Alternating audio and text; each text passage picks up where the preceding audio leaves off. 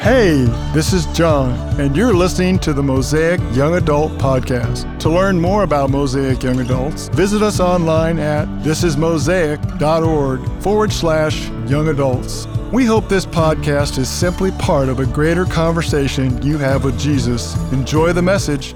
Good to be with you guys. If you've been with us for the last couple of weeks, you'll know that we've been going through the letter of James as a young adult community. And so we chose to go through this letter because James offers guidance and wisdom about how to practically follow Jesus in a world that says pursuit of Jesus is worthless. And now the reason that James, and just by way of reminder, the reason James had to write this letter was because the disciples of Jesus were beginning to reintroduce the ways of the world, the life that they had given up to follow Jesus, but now they'd begun to reintroduce this way of living back into the life of the church. And he's just like, listen, I need to write this letter to you all because I just need to remind you that God has set you apart. The ways of the world are not the ways you are meant to live in anymore. So he just wants disciples of Jesus to know there's only one way to follow from here on out as a follower of Jesus, and it's the way of Jesus. So as we continue our sermon series this fall on the letter of James, the question we're seeking to answer is the one right here. How then should we live? So now that we're all caught up, let me just ask you another question. And you don't have to raise your hand if you don't feel comfortable, but it's fine. Does anyone here feel like they've hit a wall in their faith with Jesus? Does anyone feel like you've plateaued in your faith journey? You know, perhaps some of you can recall when you first came to faith and feeling like, man, I'm on fire for Jesus, and all you could talk about was Jesus, Jesus, Jesus, and all you could think about was Jesus, Jesus, Jesus, and you bought a new study Bible, and you probably put it on Instagram, and not because you wanted people to think you were spiritual, but because you wanted everybody to know that you follow Jesus, and you're like, man, I want everyone to know I love Jesus, and that Jesus loves me. And growing up, those people were called Jesus freaks. And that's fine, that's great. I don't think you're a freak if that's who you are, but I think it's great. Now, maybe that wasn't you, because that actually wasn't my story. I came to faith in college, and while there was a genuine curiosity on my behalf about what a relationship with Jesus could look like, that initial fire in me to pursue Jesus just wasn't there. That came over time. But what I did notice is that the stories I read about in the Bible, these ordinary people, because remember, all the people in the scriptures outside of Jesus are really just ordinary human beings, nothing special about them. The most important thing about them, or the most special thing about them, is that God used them, but that was about it. They were ordinary people. And so I would read these stories, and I'd be impressed and blown away and be like, oh my gosh, I mean, I kind of want to be like Moses and split the seas. Like, how cool would it be? I grew up in New York City. I was like, man, would it be cool? Like, have you ever seen like Bruce Almighty, where he just kind of like just splits, or he's in the bathtub and he just splits the waters in half? I feel like the movie's a little heretical, but it's fine. But anyway, I was like, man, wouldn't that be cool? Like, man, couldn't I be like Peter and walk on water? Or just something more simple of just like having faith in Jesus, or like believing him even when nothing else made sense. Or, I read the book of Acts and I read about Paul, and he's just like, man, listen, hey guys, we shouldn't walk the seas. We shouldn't do this. And he's like, but I'm going to trust Jesus. And like, hey, you guys don't have to worry. None of y'all are going to die, because Jesus told me that I'm not going to die here, so you're not going to die. And I'm like, I want to have that kind of faith. And so I would read these stories, and I'm like, man, all these stories from Genesis to Revelation, my life don't look like this. And so I would just feel like my faith felt kind of lifeless and honestly just kind of boring compared to these stories. So tonight what we're going to talk about is how we can turn, or how God turns a boring and lifeless faith and transforms it into a living and dynamic faith. And so for you note takers, this message is called The Cure for a Boring Faith. So I just want to point out, okay, just a simple reality, that if we're not attentive to the health of our faith, it is really easy for us as followers of Jesus to have our faith become boring and lifeless. And part of that reason is because there seems to be a confusion in the church about what faith is. Like what is faith? Is faith a belief? Is faith an action? Is it a worldview? Is it a mental pattern? Is it a person? Like, what exactly is faith? Now, the way that we talk about faith in the Western church is simply this one thing. Faith is believing in Jesus. And what they really mean by that simply is like, yeah, I believe God exists.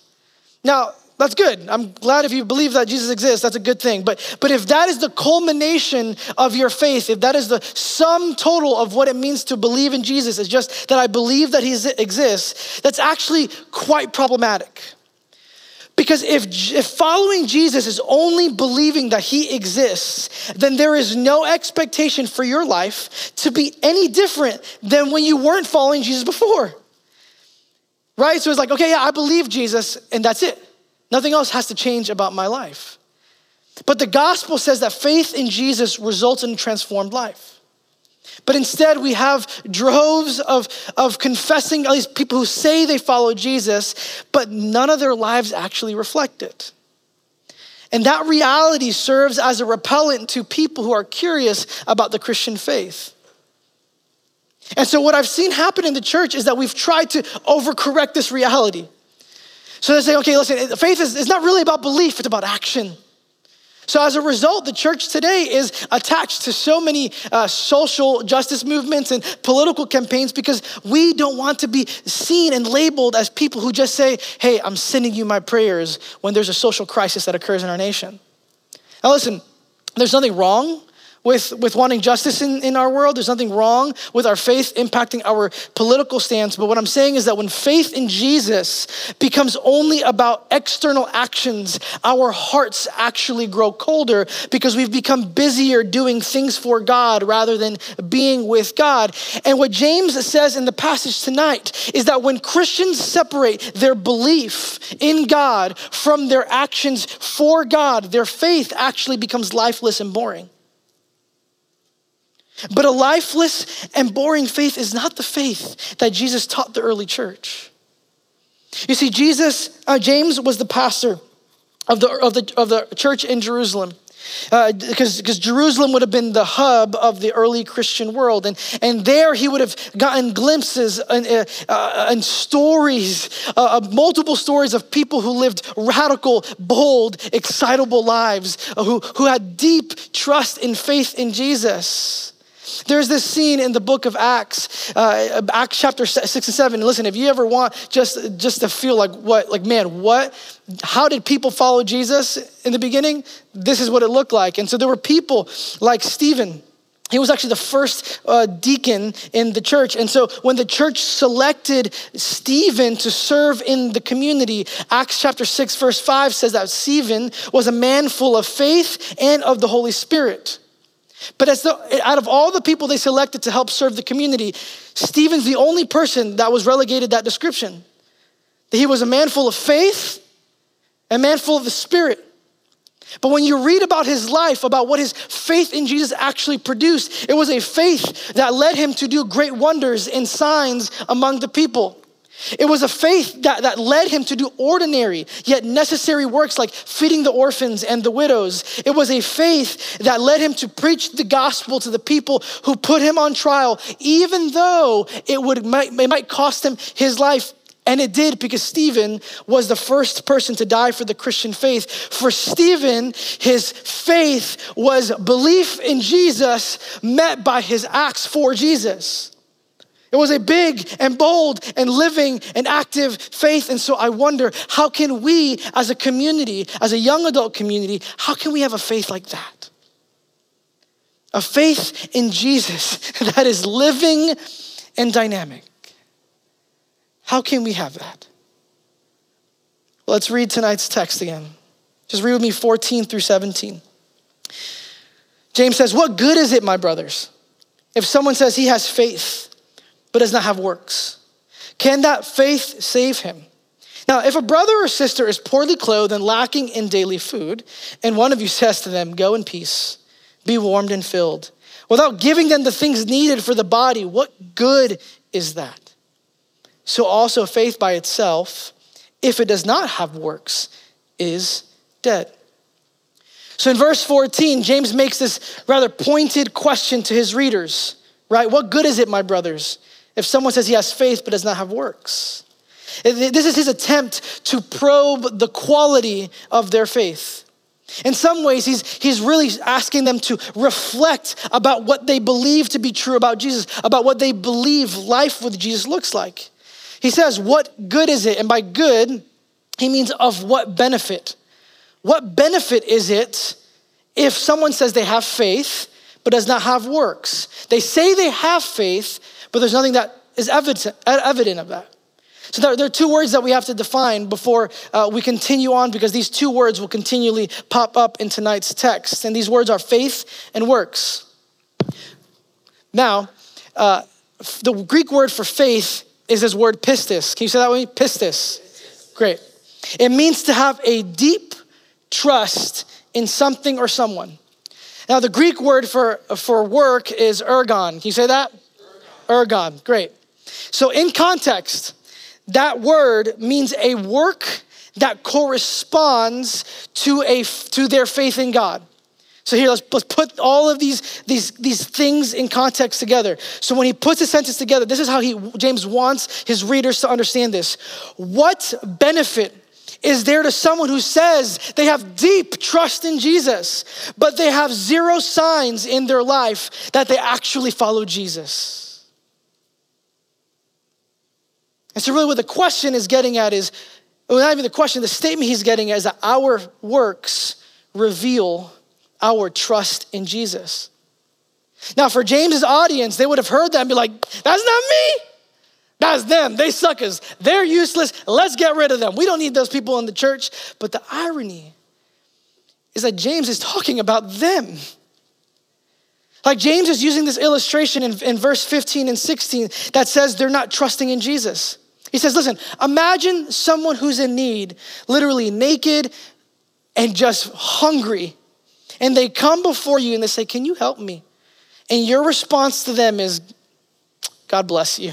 I hope someone else can help. It's ridiculous, right? Like you would try to help them. Like if you see someone asking in that much need, you would help them. And so you read this, you're like, man, these Jewish Christians they suck, man. They're not real. They don't love Jesus. You know what? I might have a little faith, but they have no faith. But you got to remember, James's audience, his readers, are dirt poor. They have been oppressed and afflicted by injustice. Like they don't have 2 nickels to rub together or 2 shekels. They're not sure when the next meal will come because they're not getting paid their fair wages of work. And so James is not writing this to people who are rich and have lots of resources to offer. He's writing to people who are in desperate need themselves. So imagine this, you're in need, someone's in need comes and says, hey, can you help me? What would you do? You might be like, God bless you. I need some help too. I hope someone helps you and I hope someone helps me. Have a nice day. But that isn't James's response. He doesn't say, oh, I get it. Man, that sucks. It's really hard. Instead, what he says is your lack of willingness to help those in need shows that you don't trust Jesus, that you don't have faith. Seems pretty harsh. But what he's saying is that instead of trusting Jesus with your money and your resources, you're unwilling to part with it, and therefore you're not willing to help those who Jesus demands you and commands you to love. Here's what you need to know about trust and faith. There is nothing that will stifle a person's faith in Jesus more than a lack of trust in Jesus. Because it means that your faith is in something that isn't Jesus. It's like having a cup full of water, right? And you begin to pour that water into other buckets and you look at your cup and be like, where'd all the water go? Why is my cup so empty? And we treat that with our faith. We begin to deposit our faith in different people and different things, and we look at our own faith in Jesus and be like, we're looking pretty low on my faith today. See, it's because you're depositing faith in someone outside of Jesus, the one you claim to have faith in. And see, this is why James challenges his reader in this way. He could have just said this simple thing. He could have said, listen, y'all don't have much faith. Your faith is lifeless. do better. Instead, James just says, he gets at the heart of our boring faith. He says, you have a boring faith because you lack trust in Jesus. You see, following Jesus calls his way. The way that the pathway of Jesus is called the narrow path. At least he calls it that.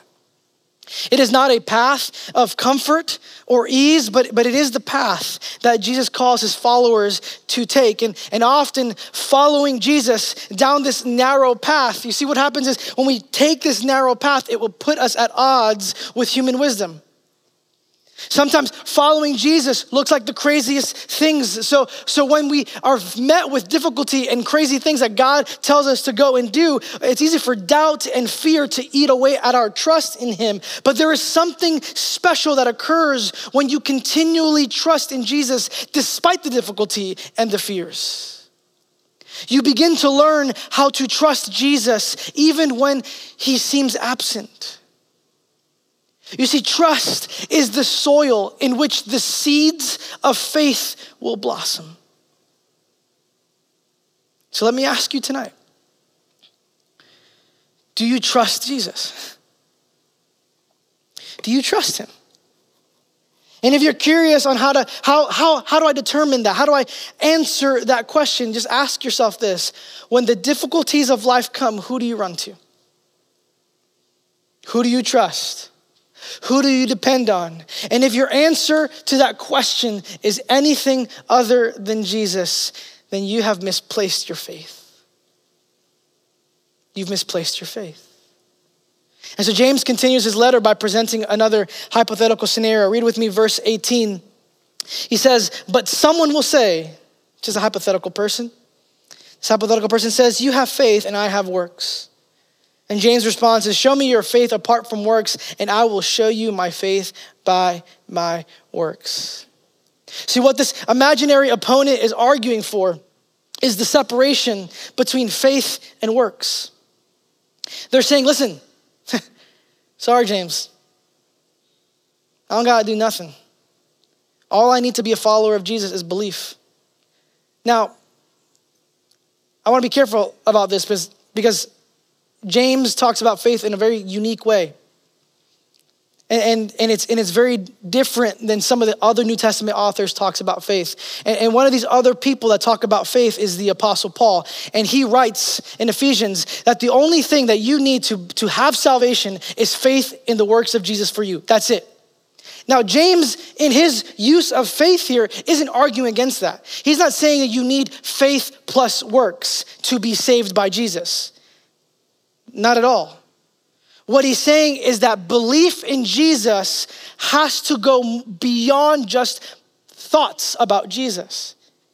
This is how he shows it in verse 19. He says this, you believe, talking about the Jewish Christians, you believe that God is one.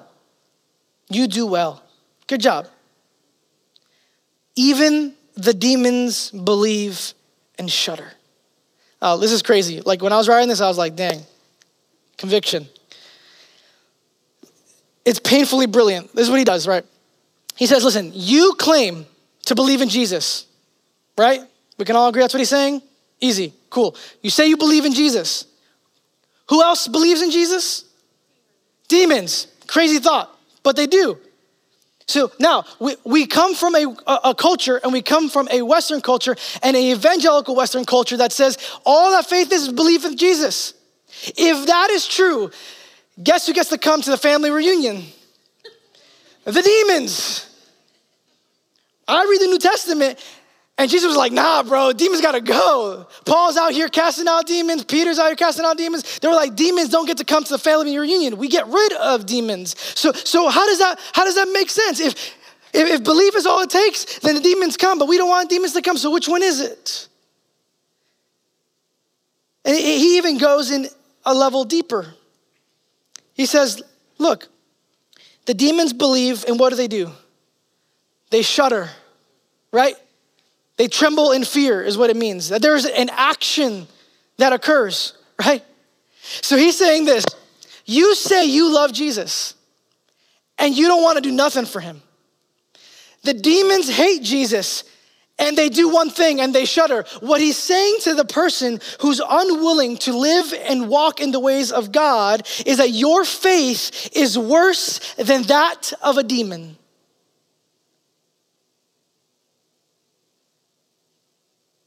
That demons have a greater faith in Jesus than you do because at least they're willing to do something about their faith, and you're not willing to do a single thing.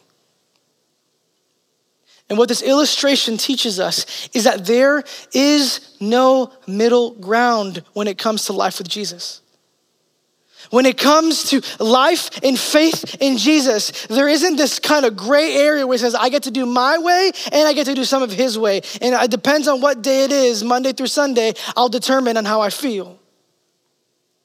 He says, no, there is no such thing as a living faith in Jesus that makes us indifferent towards him. And sometimes as a young adult community, or even just as a Christian people, or just as people, we try to get around that reality and we say, listen, but I have correct theology. I know lots about Jesus. And listen, I've known plenty of people that have a deep understanding of the scriptures, but their life reflects nothing of Jesus. And if that is the reality, James says, your faith is boring and lifeless. It is dead. That faith is more than just believing the right things and doing the right things. See, our faith in Jesus must go beyond just having a Bible verse in our Instagram bio. Sure, you can have, Joshua 1:9, for me and my house, we will follow the ways of the Lord, but do you? Now, as you're hearing me saying this, you might be like, I gotta do more, man. I just gotta work more for Jesus. I gotta work harder. No, that's not what James is advocating for. Yeah, he wants your life to be reflective of your faith in Jesus. But what he's saying is, man, Jesus wants your life to be radically transformed. And the only way for your life to be different than what it was is if you walk in my ways. And so when Jesus brought you from death to life, it wasn't just so that you can claim the status of Christian. It was so that you would go from death to life in all of your ways. And so any ways that are not of his, he wants you to walk away from. And so when we say, listen, all I need is belief in Jesus, and I don't want to walk in any of his ways, what it simply is like being on a boat that's sinking and being like, well, I believe this boat will get me to the end. But you're not, you're just sinking. You're just sinking. And we wonder, why is my faith so sucky? Why does my life feel so bland with Jesus? Why is my faith plateauing? It's because you're just sitting in nothingness. As Jesus calls out and says, come and follow me. Come and follow me. He continues in this letter. He finishes with this. He says, do you want to be shown, you foolish person? I always love it when people just call me an idiot. Especially when it's James, because I get to say it. But I got to say it to myself first. So Cesar, do you want to be shown, you foolish person, that faith apart from works is useless? Up to this point, I don't. I'm like, man, you've proven your point. I'm ready to close my Bible and call it a day. Thank you. But he goes, nope, I got 5 more verses. I got a whole 2-3 paragraphs for you. He goes, was not Abraham, our father, justified by works when he offered up his son Isaac on the altar? You see that faith was active along with his works, and faith was completed by his works, and the scripture was fulfilled that says Abraham believed God and it was counted to him as righteousness. And he was called a friend of God. You see that a person is justified by works and not by faith alone. So he keeps reiterating this point. Listen, you cannot separate faith and works from each other. He says, you see that faith was active, meaning that it is in co-laboring with, so faith and works co-labor with each other. And that faith is completed, meaning it's perfected by his works. So what he's saying is like, if you still are not convinced that you should do the works of Jesus, he's saying, listen, your faith, your belief in him will be completed by your works of faith. And he uses these 2 people, Abraham and Rahab. And these are two examples of people who trusted God. This is what it says. Just read verse 21 with me and verse 25 with me. Was not Abraham, our father, justified by works when he offered up his son Isaac on the altar? And he says in verse 25, in the same way, was not also Rahab the prostitute justified by works when she received the messengers and sent them out by another way? Now, if we don't know their stories, we're just like, okay, cool. Some Old Testament peeps, great. So I'm going to just tell you a little backstory of each person, and then we'll see what point he's trying to make. He says, do you remember Abraham? Had many sons, had Father Abraham. Yeah, that song? Cool. So, my brain. Anyway, Abraham. He was called thousands of miles from one hometown to another, all based on God saying, hey, you got to go to this new place. And God promises him, he said, listen, I'm gonna make you a great nation. I'm gonna give you a great legacy. So you're gonna have so many descendants. It's like the sand in the desert, which if you don't know, is a lot. But then he says, it's only gonna happen if you can have a child. That's the only way for you to have a legacy. And that time's like, you have to have a child. But his wife, Sarah, was unable to conceive a child. Unable. So guess what? God says, you're gonna be a father of many nations, but you can't have a kid. Do you see how that doesn't make sense? Doesn't make sense. So he says, but I promise you, you're gonna have it. I'm gonna promise you, you're gonna have a kid. And so Abraham's like close to 100, and God visits him. He goes, hey, you're gonna have a son. And then they laugh because Sarah's like almost 100, and that ain't a good time to have a kid. And so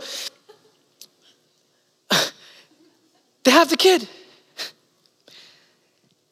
And then just a few chapters later, this just always baffles me. God just baffles me all the time. This is what he says.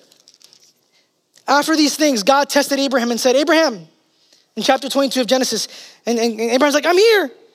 And God says, hey, take your son, your only son Isaac, whom you love. Just pictures for a moment. Man, you finally got the promise that God gave to you. And you're like, yes, I got my kid. I'm gonna be a father of many nations. He says, man, you see your son, the one that you love? I want you to take him to the land of Moriah and offer him there as a burnt offering on one of the mountains of which I shall tell you. Do I gotta paint it out for you? He's saying, I want you to kill your son. I want you to sacrifice him. I want you to give up the promise that I told you I would have for you. At that point, that's when me and Jesus are about to throw hands. You know what I'm saying? Like, this is my son. But what does Abraham do? On the third day, Abraham lifted his eyes and saw the place from afar, and he takes his son. And then he gets wood and a donkey. He says, Abraham took the wood of the burnt offering and laid it on Isaac, his son, and he took in his hand the fire and the knife. So they went, both of them together. And Isaac said to his father, Abraham, because, his kid's not an idiot. He's seen burnt offerings. We got the knife for the murder. We got the burnt wood. We got the wood for the fire. Okay, hey, Dad, where's the sacrifice? And I love Abraham's response. God will provide for himself the lamb for a burnt offering, my son. And so they both of them together went up the mountain. That's Abraham's story. A story of trust, a story of faith. And then James goes to Rahab. Now, Rahab's even a crazier story because at least Abraham heard from God. Abraham had a relationship with God. Abraham was a patriarch. Abraham was in relationship with God. But Rahab's completely different. Rahab was a woman who was a prostitute in an enemy nation of Israel. Israel at this point is conquering the lands, and Joshua, the predecessor, the prodigy of Moses, is sending out spies to spy on the land. And so Rahab, I don't know why she does this. Like she is an enemy, she's an enemy, but these spies end up coming into her inn because she's an innkeeper, and she protects them even though she should rat them out. And so the king sends out a decree and says, listen, you got to tell me where these spies are. And she doesn't rat them out. Do you know what would happen if she were found out. She would be killed. But she defies that. This woman who's not a follower of God, has no relationship with God, has zero clue about God, at least in our minds, why would she choose to protect these two men who are enemies? Look what she says. She goes, before the men lay down, she came up to the roof. She had hidden them on the roof apparently, and said to the men, this was her reason as to why she protected them. I know that the Lord has given you the land, and that the fear of you has fallen upon us, and that all the inhabitants of the land melt away before you. For we have heard how the Lord dried up the water of the Red Sea, talking about the story in Exodus with Moses, before you when you came out of Egypt, and what you did to the two kings of the Amorites who were beyond the Jordan, to Sihon and Og, whom you devoted to destruction. And as soon as we heard it, our hearts melted, and there was no spirit left in any of the man because of you, for the Lord your God. He is the God in the heavens above and on the earth beneath. And so what both of these stories are saying, see, for Rahab, she didn't have a relationship with God, but all that she needed to hear was that God was a God who followed through. He said, listen, I have only heard that the God that you serve follows through on his promises, that he is powerful and he is great and he is amazing. And just hearing it was enough for her to trust. And for Abraham, all he needed to know, and what he said was, God will provide. I don't know how he's gonna do it. He's telling me to sacrifice my son. I'm gonna be obedient. I don't know how he's gonna fulfill his promise to me, because if my son dies, the promise goes away. But what he says to his son Isaac is, I will trust God because he will provide. Rahab says, I will trust God because he is a God who fulfills his promise. He is a way maker. And so what James is saying is the reason why our faith can often dwindle and die is because we don't remember and don't place our trust in the God who fulfills his promises. That he is a God that follows through. And some of you are here tonight with weak and dwindling faiths. And my only encouragement in all of that is to you tonight is to say, God will come through. God will follow through on his promises to you. Every blessing that he's declared over you, everything that he said that he will care for you and watch over you, in the same way that he provided for Abraham, in the same way that he protected Rahab. The crazy story about Rahab was that she wasn't even in the lineage to be a person of God. But when you read the ancestry of Jesus, Rahab the prostitute becomes part of the family of God because she trusted Jesus, because she trusted God. And all that James is saying is, listen, what anchors your faith, what takes it from a boring and dull and lifeless faith, is learning to trust in the God who follows through. Your faith will blossom when you trust in God who is faithful. And this is the way that Jesus lived. There was no one else who lived a greater sense of faith in the Father than Jesus. Jesus, right before he dies, he says in the Gospel of Luke, he says he was in anguish and in sorrow. And he's being honest with the Lord. He's like, Lord, I'm in pain. I know I'm about to die. I know I'm about to be crucified. I know things are gonna go south from here at this point.